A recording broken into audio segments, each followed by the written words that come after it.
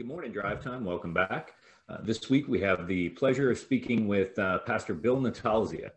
He is also known as the Bearded Rev, which might actually be the coolest name for a pastor I've ever heard. When Bill and I got introduced, we actually kind of right off the bat got involved in what might be seen as kind of a deep conversation about a functional savior. And Bill, I'm going to let you explain what that means. What is a functional savior, so the guys know what we're talking about? And by the way, awesome. Welcome. Hey, David. Thanks for being here. Yeah, thank you so much for having me. I'm really excited about this. So a functional savior is a very basic premise. It is anything that you turn to regularly where you should be turning to the Lord. And that's just a simple way to put it. But it's actually very complex because there's a multitude of things in our lives that pull us away from our worship of the King. And Paul says to pray continuously. And it says in the word that if we don't worship, the rocks will. And I don't know about you. I don't want to be anywhere around a rock that's crying out in worship. That would freak me right out. So I want to take the place of that. And I want to let go of the things in my life that tie themselves around me. They bind me. Like if you get home from work, like there's nothing wrong with having a beer after work. And I don't want you to misunderstand what I'm saying. There is nothing wrong with that, unless of course you have an issue with that or a problem with doing that. But if that's what you turn to before you turn to the Lord, if you have a bad day at work and you say, hey, you know what? I'm going to have a beer. Maybe that'll reset me. That'll take away the anxiety and pressure from my long day at the office or on the job. Well, that's not really what we should be doing. Or maybe let's say it's not something that's bad at all. Maybe it's food. I mean, food's not bad, right? So maybe you turn to a whole bag of chips before dinner, and you know. I mean, if you're a man like me, a whole bag of chips wouldn't spoil your appetite before dinner if dinner's good. But if that's what I'm turning to instead of the Lord, maybe I'm not practicing my faith the way I think I am. And it will creep up. It really is a slippery slope. One of the things that happened to me is I was preaching pretty regularly on Sundays, and I started to believe my own press. I became my idol. I started stealing the glory from the Father, thinking that it was me that was doing any of the work. And that can be dangerous. The slightest things that rob God's glory and our worship of him and our going to him first as an option for health and wellness and peace and calm and serenity, all those things that we all crave all the time. There's an unlimited supply at the Father. There is an unlimited supply at the Father, where anything that we do that is a functional savior will never satisfy us. Whether it's our kid being successful on the travel baseball team, or maybe you have an eBay store that does really great. There these things that you're pushing ahead. I can't go to fellowship at church this Sunday, or I can't get to the message this Sunday because I have golf every Sunday. Not that there isn't plenty of other time to do it, right? But we'll think of a million things that will take us off of God. And don't get me wrong, David. I'm not saying that you got to be the kind of person that's walking around in robes like the Pharisees and, oh, well, if the Lord wills it, then we'll do it. And this overly pious, I like to call them cartoon Christians. You bump into them all the time. They're these people that you're like, yeah, that guy's not real. But the reality to it is you do have to live a life that honors God and glorifies him. Like he created us for this. This is our primary purpose in life is to worship him. So when we take these things that are either good or detrimental, they'll always become detrimental because it takes us away from our time with the Father. And I think personally, I have a lot of times that can creep in. Well, how about you, David? Do you have that? Well, so I just want to take a step back to make sure the guys are tracking with us. Because you talked about, you brought up, a beer after work, and then you talked about food, and you even talked about yourself in preaching. And obviously that kind of runs a gamut of maybe something that's unnecessary to something that, we need sustenance every day, to something that obviously is a calling placed in your life, and it is inherently good. But in the framework and the conversation we're having, each one of those things can potentially become what actually takes our eyes off of God. Is that kind of the direction you're going? Yeah, in a sense, not our eyes so much as our heart. If you read anything that Jesus said in the New Testament, anything, and a lot of what Paul is saying, what Jesus is really after is our heart. And if we give our heart, look, even my wife can become an idol. I love my wife with all my heart. I do. But I love my Father so much more. I mean, my wife can't be number two if Christ isn't number one. So it's my heart that he's really after. And so now that brings up the motive behind the action. Like you said, some of those things are good.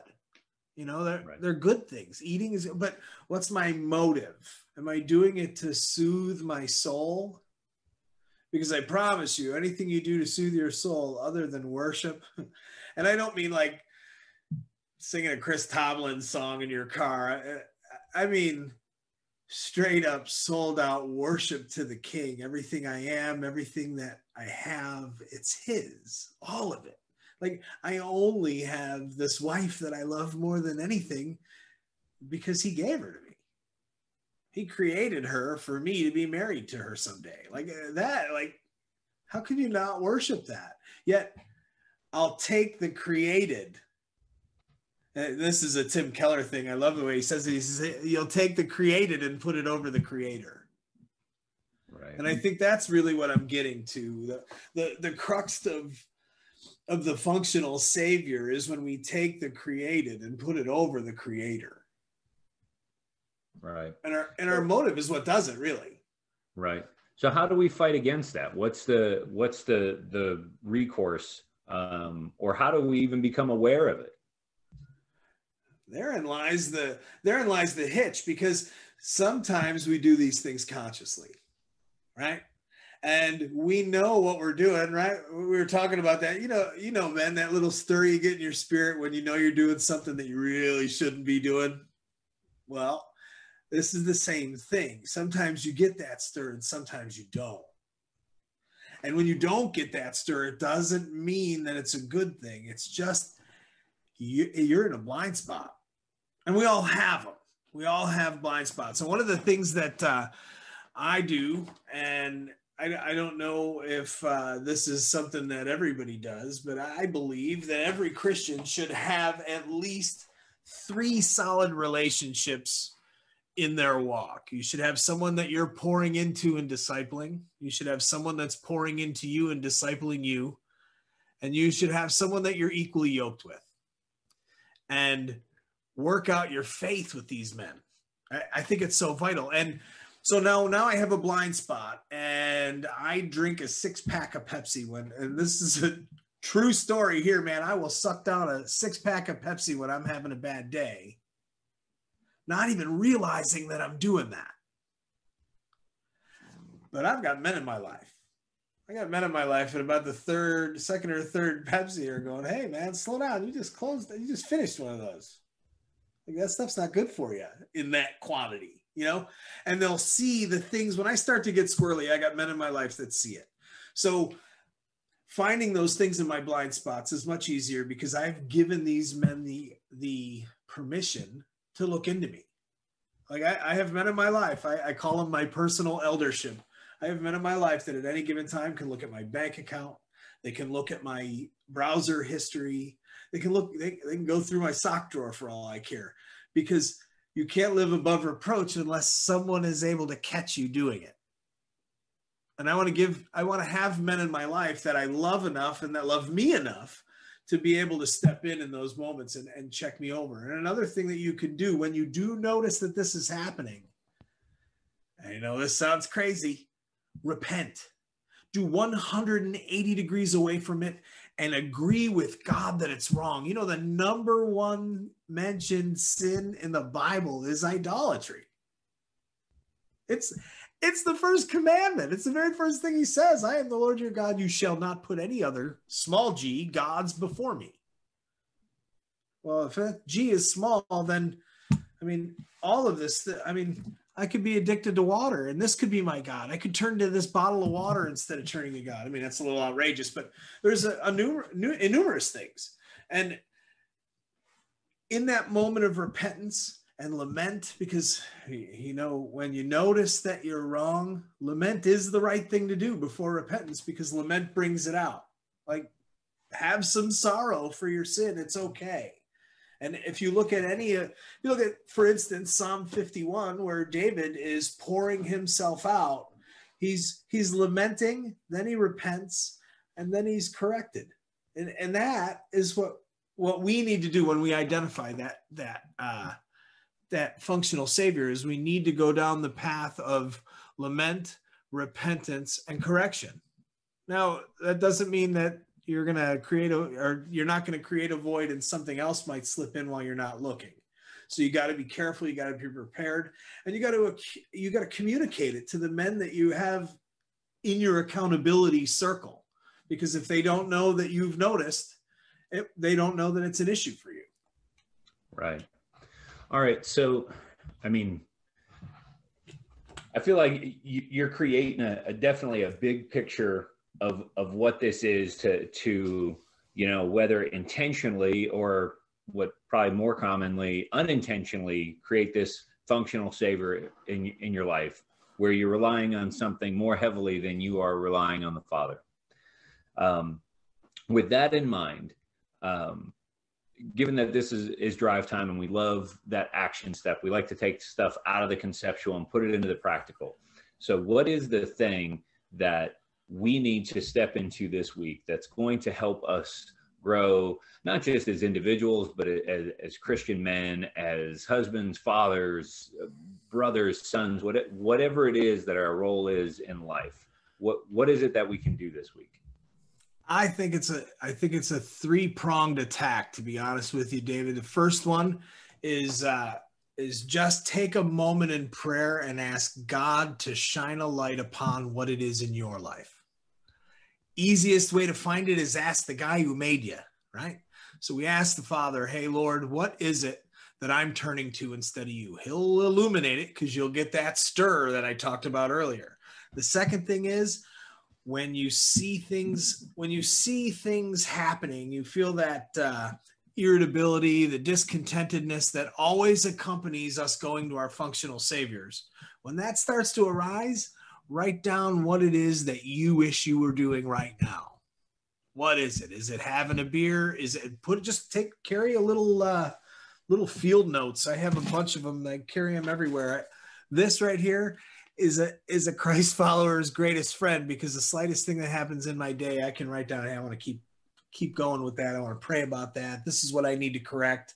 And I just keep filling it up. So just jot it down on something in your pocket, whether it's a field notes or a 3x5 card, what it is you're turning to, and then watch for it. Be wary, share it with your accountability partners. And then the third prong of this attack, I honestly believe, is prayer. Just be sold out in prayer. When you need, go to the one who has. When you feel a certain way and you don't want to feel that way, go to the one who changes the way we feel. When you have a thought that you don't like, take it captive, go to the Father.